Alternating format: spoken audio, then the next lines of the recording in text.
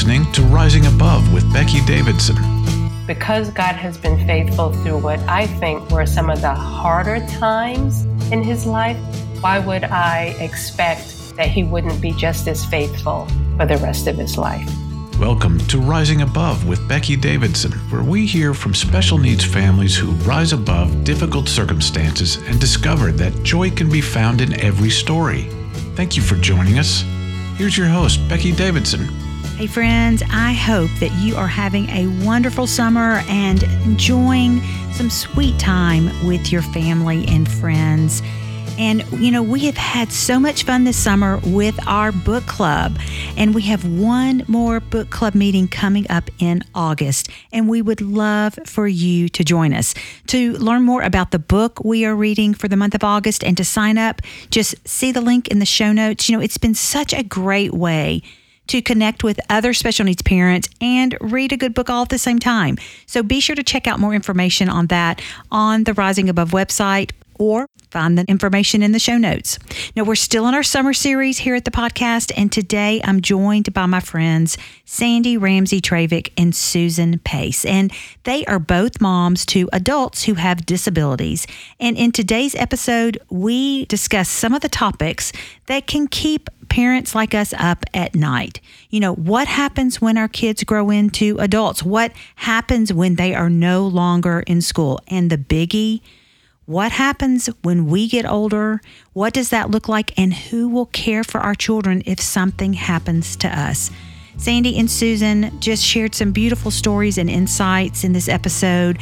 And we had such a great conversation about caring for our children as they grow into adulthood. Well, hello, Susan and Sandy. I am so glad that you guys are joining me today. I'm so glad to see you virtually. I wish we were in the same room together, but glad to see you virtually. And I'm so excited to have you here and for us to have this conversation about our kids, because all three of us are moms to adult children who have disabilities. And so welcome. I'm glad you're here. Thank you so much for having me.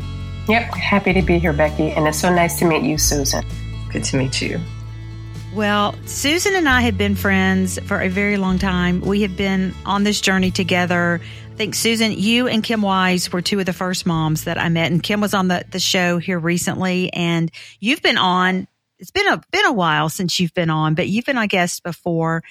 And, you and Kim and so many others who were a few steps ahead of me have been such an encouragement to me on my journey, and just such a help in different stages. And, as John Alex has gotten older, for me to be able to come and get counsel and help. And it's just so grateful for you and your friendship with us. You've been part of the Rising Above family since the very beginning, when we very first started. And just grateful to hear what you have to say. And Sandy, oh my goodness, Sandy is a fan favorite here on the podcast. You've been on several times, and I know I can always come to you when we've got a topic that we really want to dig into, and I can go, Sandy is a great one to have to talk about this. And you lead one of our community groups for Rising Above, and you're in my Wednesday community group. So you're one of my most favorites. And so I'm glad you're here too. Glad to be here again. Feels like home. Feels like home. Well, I wish you were across the table from me, because that would be even better. But so, Sandy, just real quick, tell us a little bit about, I know you have an adult son with special needs. So tell a little bit about that part of your life and where you guys are right now with Miles. So, Miles is 24 years old and actually transitioned out of our high school program, the one that went till he was 21 years old, right at the beginning of COVID. And so while he was supposed to transition directly to a rehabilitation program, all the programs in our area were shut down. And so he transitioned to home rehabilitation, I guess. Yeah. And so we spent a lot of time on Zoom chats and stuff with the rest of the people that he was supposed to be in community with. And so I actually became certified to be a support professional under his employment to care for him. And so I did the teaching, I did all of the therapies and stuff. for a long time with him. Thankfully, the program is now open, and so he goes there 3 days a week, and then he's home here with a companion and with me 2 days a week during the 5-day week. It's good. He's back in programs. That's a help, but I'm sure he enjoys the socialization and being with other people, and that's a help to you as well, I'm sure. Well, that's why we have him there, for the socialization part. And so he can't tell me whether or not he enjoys it, but I make that assumption. He does not object when he gets up in the morning and has to go. Yeah. Well, Susan, I've known your sweet Emily for, goodness, probably since she was maybe 6 years old, 7 years old, maybe? Maybe so, yes. Yeah. And she's how old now? And I know she is social butterfly and she likes to go and do. So tell us a little bit about Emily. Emily is 31. Next month, she'll be 32. That's hard for me to believe. She has Down syndrome. She is, to me, just such a joy. She graduated from high school, or completed high school when she was 19, I think it was. Went to Tennessee School for the Blind for 2 years and actually lived there in the dorm. Came home on Friday afternoon and went back on Sunday. That was the most independent period of her life. She loved every minute of it. And it was very beneficial to her. So we had that. She now is home, which is where I hope that she will be with us forever, for the remainder of her life or my life. And she stays busy. She has several things that she's able to do in the community, kind of on a scheduled basis. She has now a job at the Exceptional Being, which has been such a blessing for her. She works maybe 2 hours a week, and that's it, and that is plenty for her. She feels like she has a job, and she loves that. Yeah. And she's such a joy. She's just, every time you see her, she'll come up and she'll hug me and she'll hug John Alex and just has such a sweet, sweet heart. And, we are in what I've heard people term endless summer because our kids are out of school. It used to be when our kids were in school, you'd have that big chunk of summer break come up. And now, no, they're out all the time. There is no school that they're going to on a regular basis. But you've mentioned a little bit about some of the things and activities that they're involved in, Emily working at the Exceptional Being. What else is Emily a part of, Susan?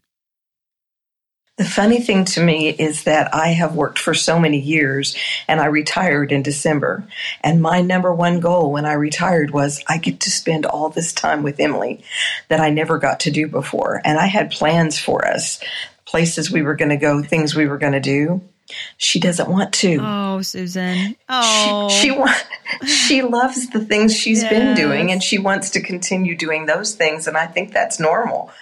But she's involved in a program on Tuesdays and Thursdays through a program here in Cookeville. And she gets to go out in the community with one other young man who has Down syndrome and then a helper. And they get to pick what they do. They go to the community center and do bingo. They eat lunch together. They go out to eat and go bowling. Oh, fun. Sometimes they go to the park. Sometimes they go to a recreation center and play basketball. I've really tried to encourage them to do as much activity where she can move around as possible. And she loves that. So if I was to come up with a plan to go even to Dollywood on a Tuesday, she'd say, sorry, Mom, can't go. Seriously, because I know she used to love that. I'm a little shocked by that. She still loves it. She still loves Dollywood, but she can't let it interfere with her Tuesday-Thursday program. Okay.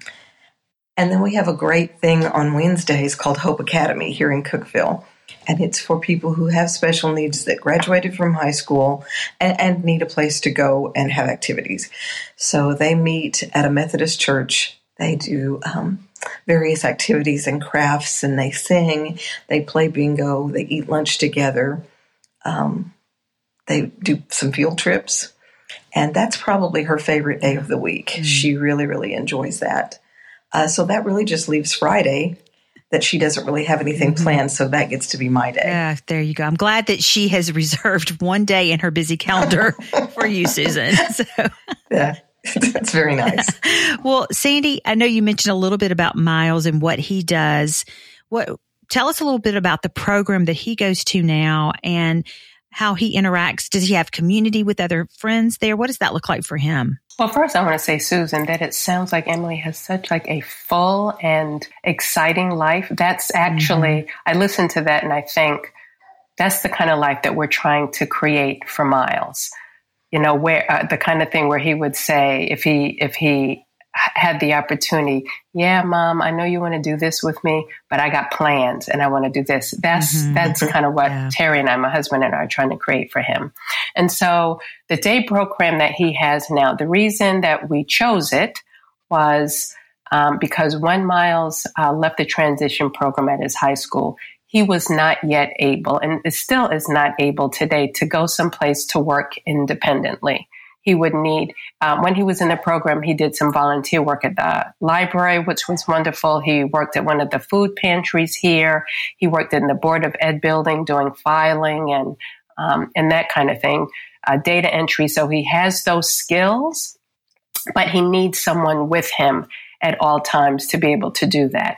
And it's just hard to set up when it's not under a school or an organizational program. And so we found this day program where we knew that he would have socialization with peers his age or a little bit older. And we wanted them to continue with his vocational training, with his life skills training, so he could be more independent at home and at some point employable, even if he was just working here with me and Terry at home. And so he does that 3 days a week.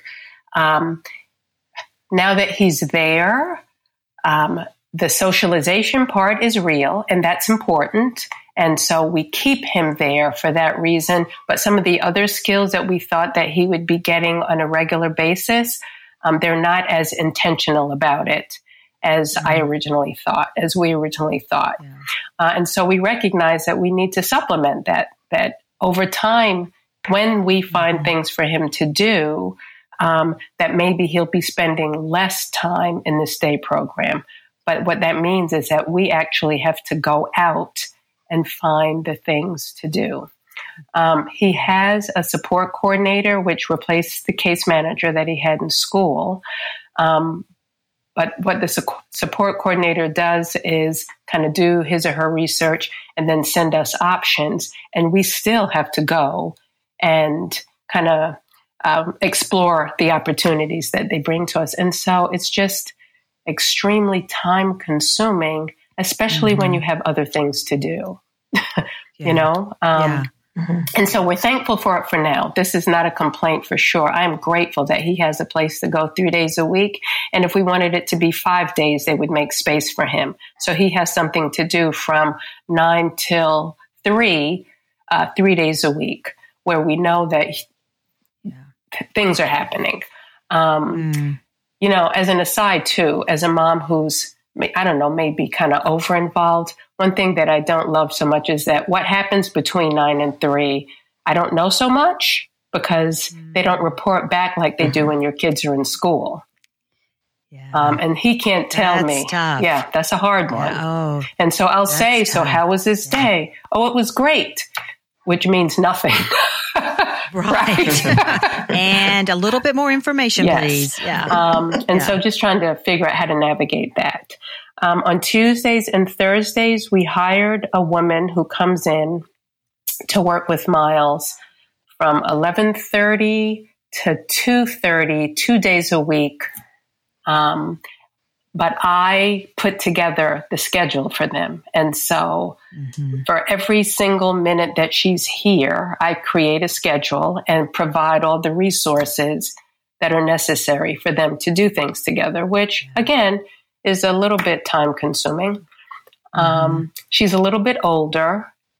And so she's not as much fun just because of her age, I think, as a peer would be. And so we are in the process of looking for someone who's younger and a male, just like you were saying with John Alex, that he has a companion now who's closer to his age. He's kind of cool and fun. And so we are looking for that now. And Miles also does OT twice a week and speech twice a week after his program, because they don't offer that in the program. Well, it sounds like both your kids are busy and involved, have lots going on. As you're talking, I'm looking at our situation, and, we're in a completely different situation in that, there's really, because of John Alex's needs, he needs full on 24/7 care. And so, not as independent as your kids are. And so, there's not really a program here for him to go to that would really fit him. And so I am very, very grateful though that we get funding, to cover care for him. So, when I'm working, he's got caregivers who are with him, and we have an amazing team with him.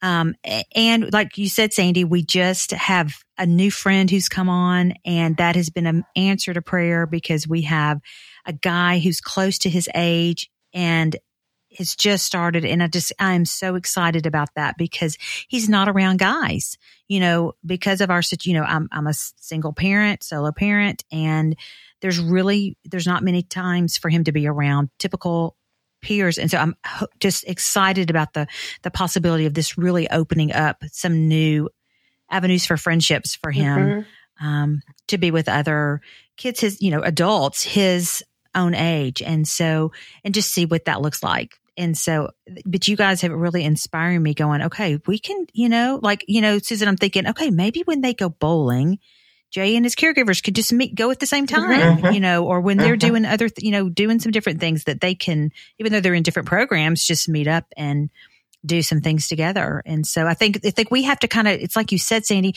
we kind of have to create what, whereas before when they were in school's kind of directing what's going to happen. But now that our kids are out of school, we are now directing, for the most part, what that's going to look like. And there's not that many resources sometimes to come alongside and help. Now, I don't mind. I like the fact that I know what's going on, so I don't mind that so much.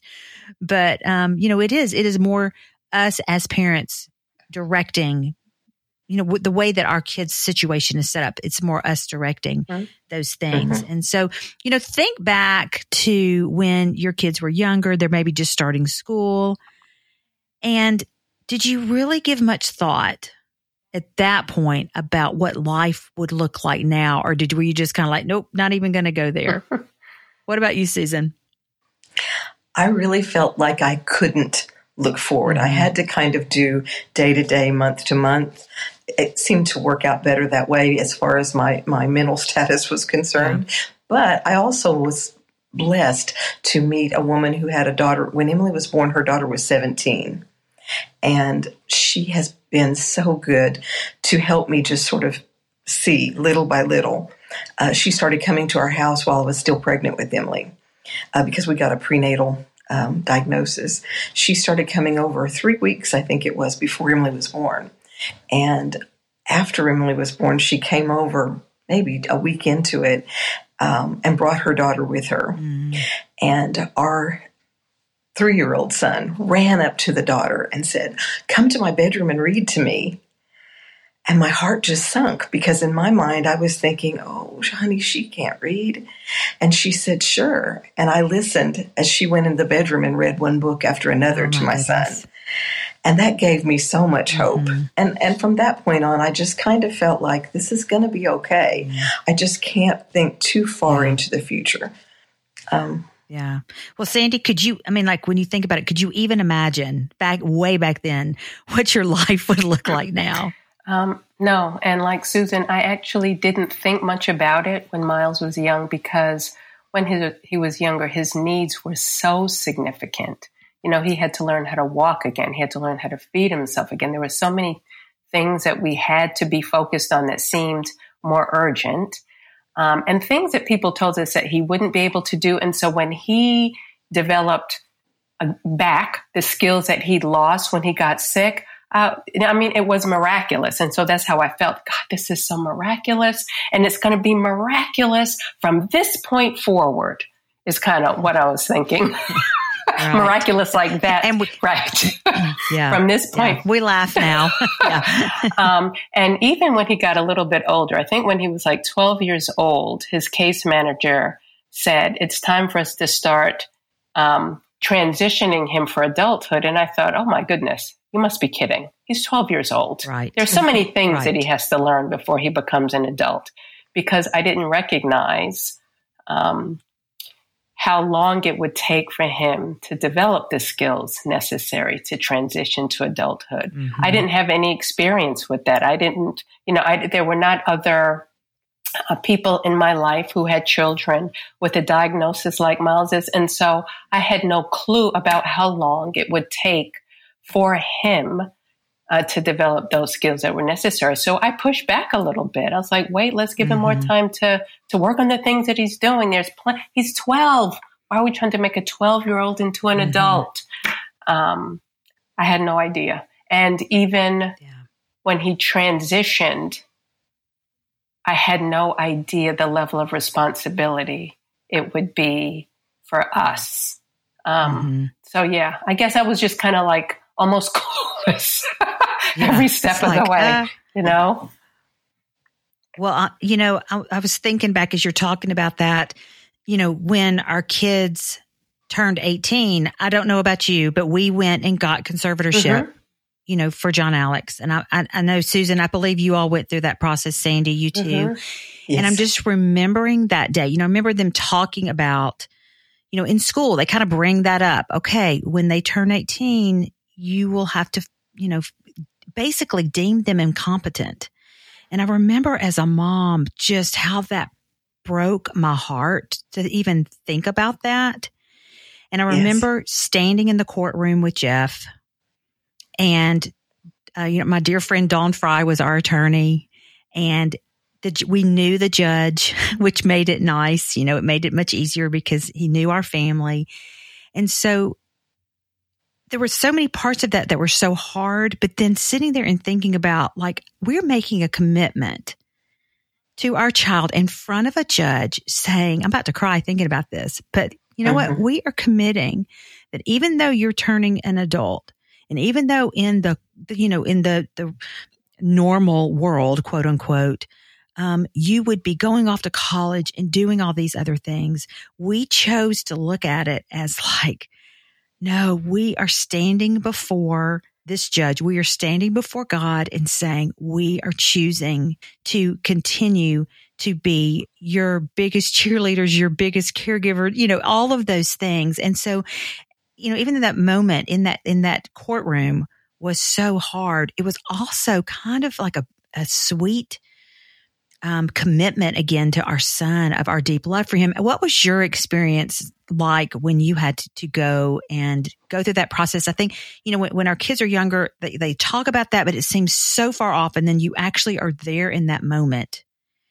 What was your experience? Sandy, what was that like for you guys? We were glad for the opportunity to be able to continue to be kind of his overseers. Yes. And so I guess I was more concerned when we stood before the judge that he would find some reason why we shouldn't be guardians over his, not just his life, but all his finances, property, everything. And I just wanted to make sure that we would be able to continue to advocate for him, And so, now fast forward, I don't know, what has it been, like 6 years? I'm grateful for it because, as you know, Becky, Miles has a lot of medical needs. Yes. And the fact that we are his guardians has given me the opportunity to continue to advocate for him, for his medical needs, and not just to make sure that their right procedures are being done, but just to still advocate for his personhood. Like, this is not a disability that you're about to operate on. This is my son who has feelings and who has emotional needs that I need you to speak to. And so I love that the commitment to be his guardian has given us the opportunity to still kind of stand up for him as a person, to be able to make people see him to the extent that we can. And we wouldn't have that opportunity otherwise. And so I appreciate that. Yeah. You know, what I will say too, though, is you mentioned that you have a budget for John Alex. We too got a budget for Miles, and the budget was based on his needs. And that's the place that kind of pricks my heart, because in order to maximize his budget, we had to make him seem as incompetent as possible. Yes. A friend of mine told me, Sandy, this is not a place for hope. This is not a place for faith. This is a place where if you left Miles on a desert island by himself, what can he do? And that's just such a hard kind of reality to deal with, especially when you've been working with your child for years to help them to become more independent. And so that's the part that hurt me the most when I had to fill out that paperwork. I kept telling myself, this is for his good. The more money he gets, the better. This is for his good. You don't believe you have hope, Sandy. You just can't put it on the paper. Yeah. Right. Yeah. It takes me back to those days, you know, when we would in school, when they would do the testing and they would come in and just, you'd walk away hearing all the things he couldn't do. And it's like, no, but don't you see, look at that. He wakes up every day with a smile on his face and he never complains. Don't you, you know, he's got more life skills and quality, you know, than anything would show in a paper. But, you know, those moments of just having to just go, okay, this is the reality, but this is going to help my son. And this is going to be, Well, Susan, what was your experience like when you guys got conservatorship for Emily? We had been encouraged when Emily was much younger to, whatever we did, do not get conservatorship. Really? And it was from a friend who had an older daughter with Down syndrome, and she said, you'll be taking away all of her rights. She just painted this really negative picture. And so that's kind of what was in my mind through the years. The older Emily got and the more I knew what she was capable of, it became very clear to me that it was the right thing to do. It was in her best interest, and we were willing to do it, and we wanted the best for her. So I don't know if you remember, but Rising Above had like a weekend conference, and there was an attorney there that talked to us about it. And after I heard what he had to say, I knew that it was the right thing to do. The attorney that we worked with made everything so much easier. And we're very glad that we did it. It doesn't mean that her rights have been taken away. One of the things my friend said was, she won't be able to vote. And I said, Emily has no desire to vote. She has no interest in any of that. That's not a significant thing for us. And who knows her better than we do? Who is better able to make appropriate decisions for her than us? So it rarely went very smoothly. That's so good. And, you know, it's a way for us to protect our kids. You know, if they have to go to the hospital or they need to go to the doctor, we have to have that in order to advocate for our kids. And so you know, it's one of those hard things we have to do. But in the end, it's, again, beneficial for our kids and so important. So often when our kids are little, they're so cute and everybody will go, oh, look how cute. And they're so sweet. And, you know, as they get older, they kind of outgrow that cute stage. And so sometimes people react to our children who are now adults differently than the reactions we got when they were little. So is that something you've experienced? Have you seen that, Sandy? I see you nodding your head. Yes. So tell us about that in your journey. So look, I still think he's so cute. And so sometimes I'm surprised that people don't respond the same way. See how cute he is. That's right. How dare they? But you know what? Cute gets you a lot. Yeah. Right? Right. You know, I'm thinking about, like, we're kind of going through this situation with therapies and therapists for Miles and wanting, you know, as he's an adult now, I see him as the same kid in my mind who has needs that can be helped therapeutically. And why wouldn't someone want to help him? You know, because they see the need. And that went a long way when he was younger because he was so cute and so endearing and so sweet that the therapists loved him and they wanted to work with him. They wanted to do it. Now, as he's older, my support coordinator told me this, and I was so bothered by it, that because Miles's diagnosis, part of it is for cognitive disabilities. In New Jersey, at least, the mindset of the DDD and Department of Human Services is that when adults who have intellectual cognitive disabilities reach the age of like 21 to 25, they are no longer able to learn and grow. And so that's the... Okay. Yeah. That's the mindset, which is why in some of these day programs, they do not offer opportunities for growth. They offer opportunities for socialization and almost babysitting, but not growth. Right. And so the one that we found, we're like, wow, they're for growth also. But what I found with Miles for therapies and things is that because it takes him a little bit longer to pick up skills, that oftentimes the therapists are just like, it's just taken a long time. And, we don't want to have to do that every time that he comes here. And so the cute has worn off. What they see is a young man who they see as limited because they haven't seen his journey. They haven't seen where he's come from. And so they treat him as such. And so I see that. Also for me, because Miles is a young Black man, kind of in our country the way it is now, I found that when he got older, I had to tell the aides that would be with him out in the community, this is a young Black man, so make sure Miles is kind of touchy. He likes to touch people.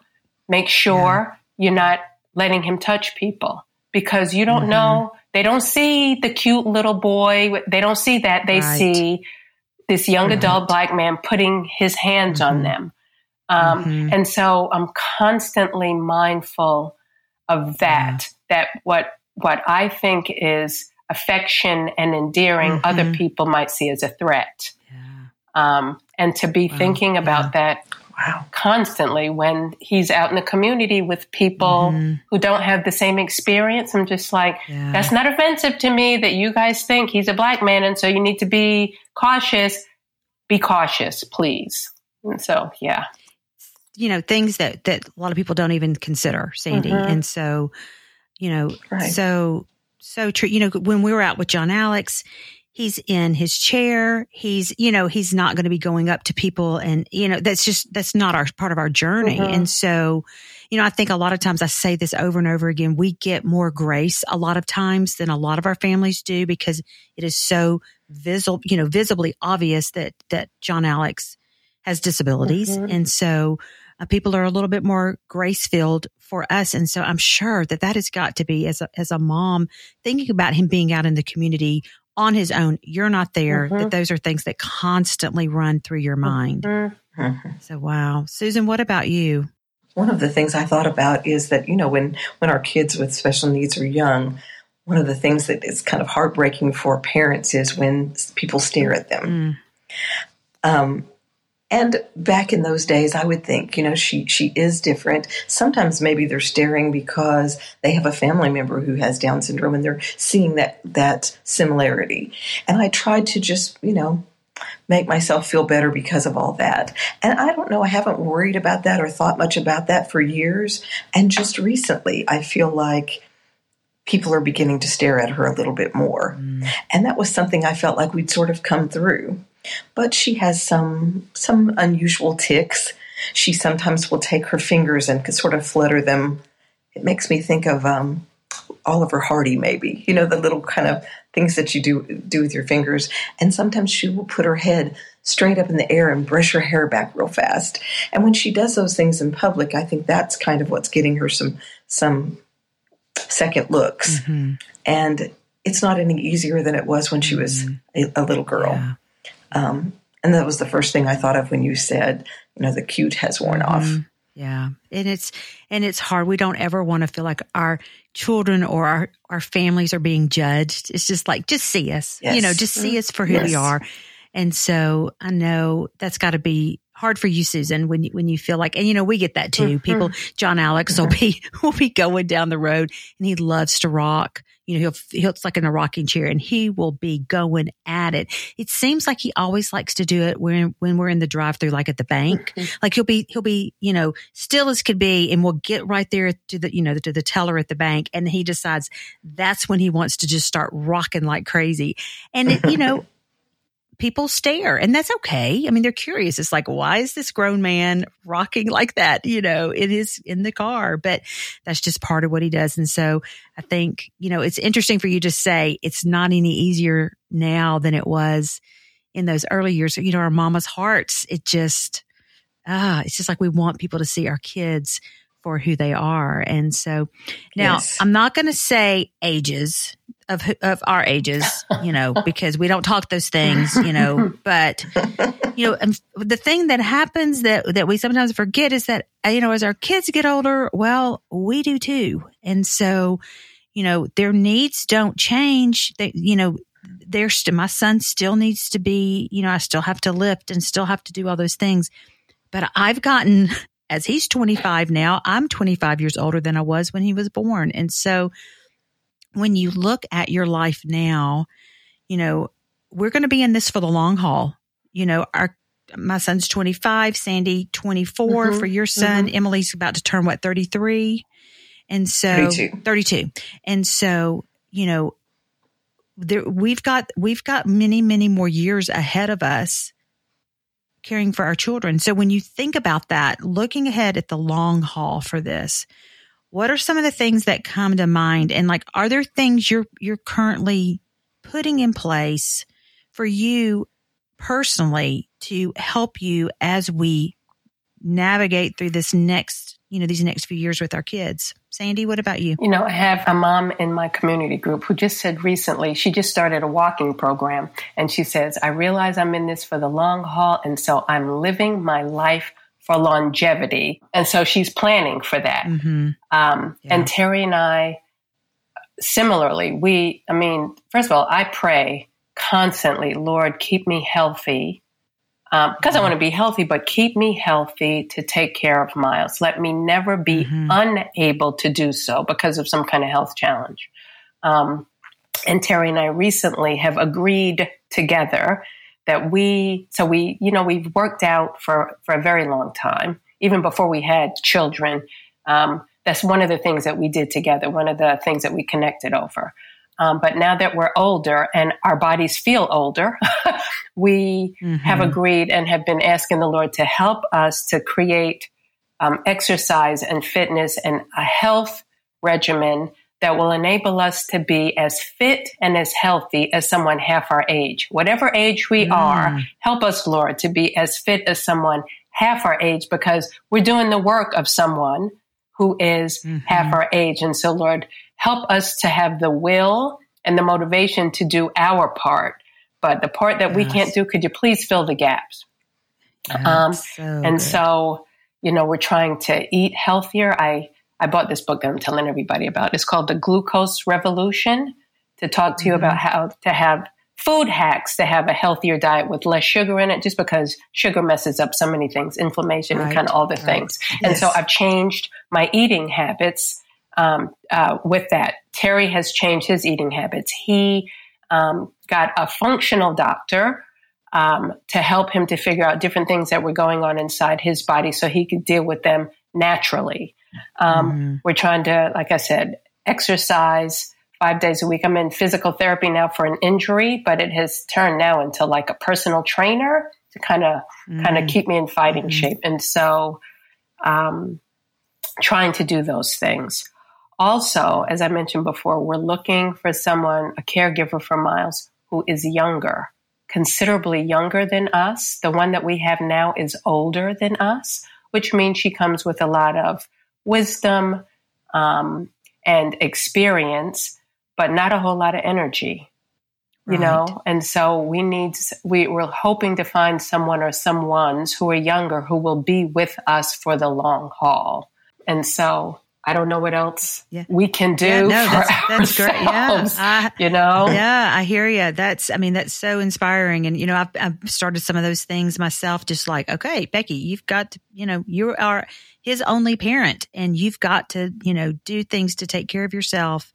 And for me, a lot of that, I'm doing physical things, but it's also the soul care. It's also taking care of, making sure I'm being still and quiet and taking care of my emotional needs. And there's so many pieces of that, that go into play. And so, Susan, when you think about the long haul, about caring for Emily for the long haul, what comes to mind to you?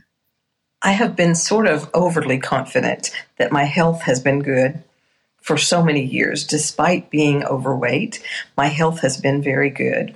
I have had 2 knee replacements, but I'm still up and going and doing, I think, very well. But I know that it won't always be like that, and I need to do more toward getting in better physical condition. I just recently had a back injury, and I'm going through some physical therapy for that, and that was kind of eye-opening for me. I thought, what if we come to a point where Emily physically has to be lifted?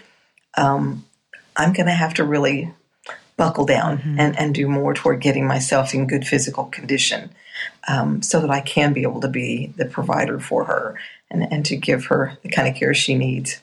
Well, I know, there's so many things that keep us up at night, questions, the future, and I think the biggie for special needs parents, wherever they are on this journey, is who will care for my child if something happens to me? What is that going to look like? That's just just one of those things that is so concerning for so many of us. And so have you put things in place? Do you already have a plan? I know, Susan, we've talked about you've got a plan in place for Emily, and share a little bit about that for her.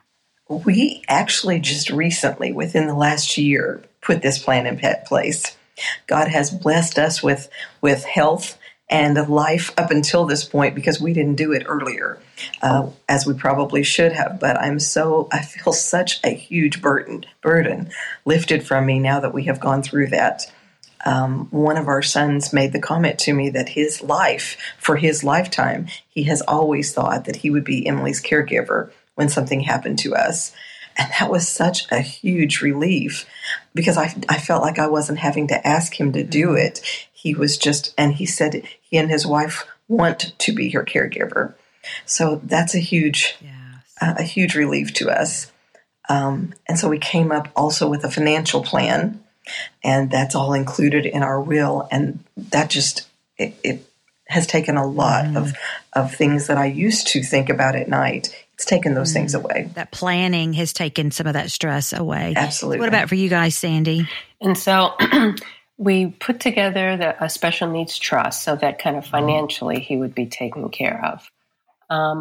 My oldest daughter told me that because she was the oldest, she always assumed that she would be the one to care for Miles. And I want to be clear that she didn't say, I want to. She said she assumed that she would be the one to do it. Right. And so as Terry and I talk about it, we want Miles to be able to live in his own home with a caregiver, but close by his sisters, wherever they end up. And we have no idea. That's the hard part. We have no idea where they're going to live. Neither of them is married. And so for either of them to be kind of the primary caregiver, their spouse would have to be on board with that. And there are no spouses or anything in the picture. And so I guess I pray about everything. I mentioned to you, Becky. As you should. I mentioned that the Lord told Terry and me separately that he had a plan for Miles and that he wanted us to be more intentional about seeking him this season for the plan that he has for him. And so we have the hope and the belief that God has a plan for Miles that goes beyond Terry and me being here. the uncomfortable part of it, though, is that we don't know today what that plan looks like. And so we're just asking him to lead us in our decision making so that we have everything set up for him for when that time comes. You know, there's also like a waiting list here in New Jersey for housing for people with disabilities. And so we put our names on the waiting list, not knowing when Miles's name would come up. But we did that because, you know, the woman that cares for Miles is also a support coordinator, and a number of her clients have parents much older, like in their 90s, 80s and 90s, who put nothing in place for their adult children for when these parents pass away. And so she impressed upon me, you need to have something in place in the event things don't go the way you planned and something happens to you guys prematurely. Where will he go? And so we put his name on that wait list. It's uncomfortable, though. The thought of thought of him being in this world without us is an uncomfortable feeling. It is. Yeah, it is an uncomfortable. I may choose some different words there, but you know, and then in my situation, you know, solo parent, I'm the only parent that's left, and I remember right after Jeff died. I mean, I'm just in the throes of grief, and just the thought of, oh my word, what if something happens to me? What's going to happen? I mean, I'm just losing it. And I call my sister Susan, and she's like, Becky, I've got him. We've got it. If something were to happen, it would be our joy to take care of him. And so, you know, she's getting older as well. And so, you know, we'll have to navigate, but she will be the one who will make, if something happens to me, she will make the decision about what happens with John Alex. And, you know, it's been so beautiful. God has been so good, because over the years, I've had so many friends who've come up to me. They've been like, Becky, we would so take John Alex. You don't even need to worry about it. And just, I think God has already just wanted to take that worry out of my mind to go, I've got this. I've got this. And I think we have to get in that posture of, regardless of what happens, you know, we can make all these plans for the future for our kids. We can say, we can have all the special needs trusts, all the things, you know, in place. But ultimately, we have to just say, God, you work out what's best for our kids. And that's where, Sandy, to your point, praying a lot comes into play there. And so, you know, as we close out, though, you know, I would love for us to speak to those young parents who are maybe looking at the thought, you know, looking ahead, or maybe those parents who their child is getting close to aging out of the school system, and they're really worried. They're really concerned. They're like, what are we going to do? They're almost kind of dreading that season. What would you want to say to those parents? How, you know, like, what are some of the most joyful things? What are some of the good things that are part of your life now, because we're in this new transition, this new season with our kids? You know, for me, it's a reminder that God has been faithful. Because I think of all the things that were said about Miles as he was growing up, what he wouldn't do and all those things. And I see how he has exceeded those expectations, and the fact that now he's living an adult life and he's happy and he's healthy, to me, is a testament to the faithfulness of God. And so that lets me know that because God has been faithful through what I think were some of the harder times in his life, kind of health-wise and with disability and such, why would I expect that he wouldn't be just as faithful for the rest of his life? And so what I would tell young parents is what I say so much: God has a plan for your child. Scripture says so. The minute that child was born, God had a plan for him and her. And I would press into the Lord to seek the plan and the wisdom for what every parent should do to help to walk that plan out, because God, you know, he gives wisdom. And so I would definitely say that. I would say the future is coming. It's coming. That's a reality. Plan for it. The future is coming, you know. as comfortable as it might feel temporarily to try to stick our heads in the sand and say, no, I can't think about the future. The future is coming, whether you plan for it or not. Plan. Right. And then for the parents of older kids who are about to transition to adulthood, every child transitions, whether they have special needs or not. Every child transitions. It's hard when they have special needs or not. The transition from my daughters from high school to college and stuff was not an easy one for me. It was a normal one. It's normal for us too. For our kiddos, this is normal. This is a sign of growth. Yay. This is a sign of growth. And we just plan for it, And again, God has a plan. And in his plan, there is provision for everything our kids need. In his plan, he's going to provide. So good. Susan? I don't know that I could say anything any better than that. I keep thinking about how very much God loves Emily and how he has taken such good care of her through everything we've been through throughout her life. And I know that won't change. I trust that. And I just think that it's something that we can have confidence in. And like you said, just press into God. Oh, so beautiful and so true. And, I would say the same thing about our situation and our story. God has been faithful, even when things have been hard, even when things have been so challenging in our story. He has been faithful. And, he promises he'll never leave us or forsake us. And that goes for our kids too. Even if we're not here, he's the best provider and best father they could ever have. And so relinquishing them to his care is the safest and best place that they can be at any point in time. And so, friends, what a beautiful conversation. You all are such an encouragement to me, and I just value you and your friendship.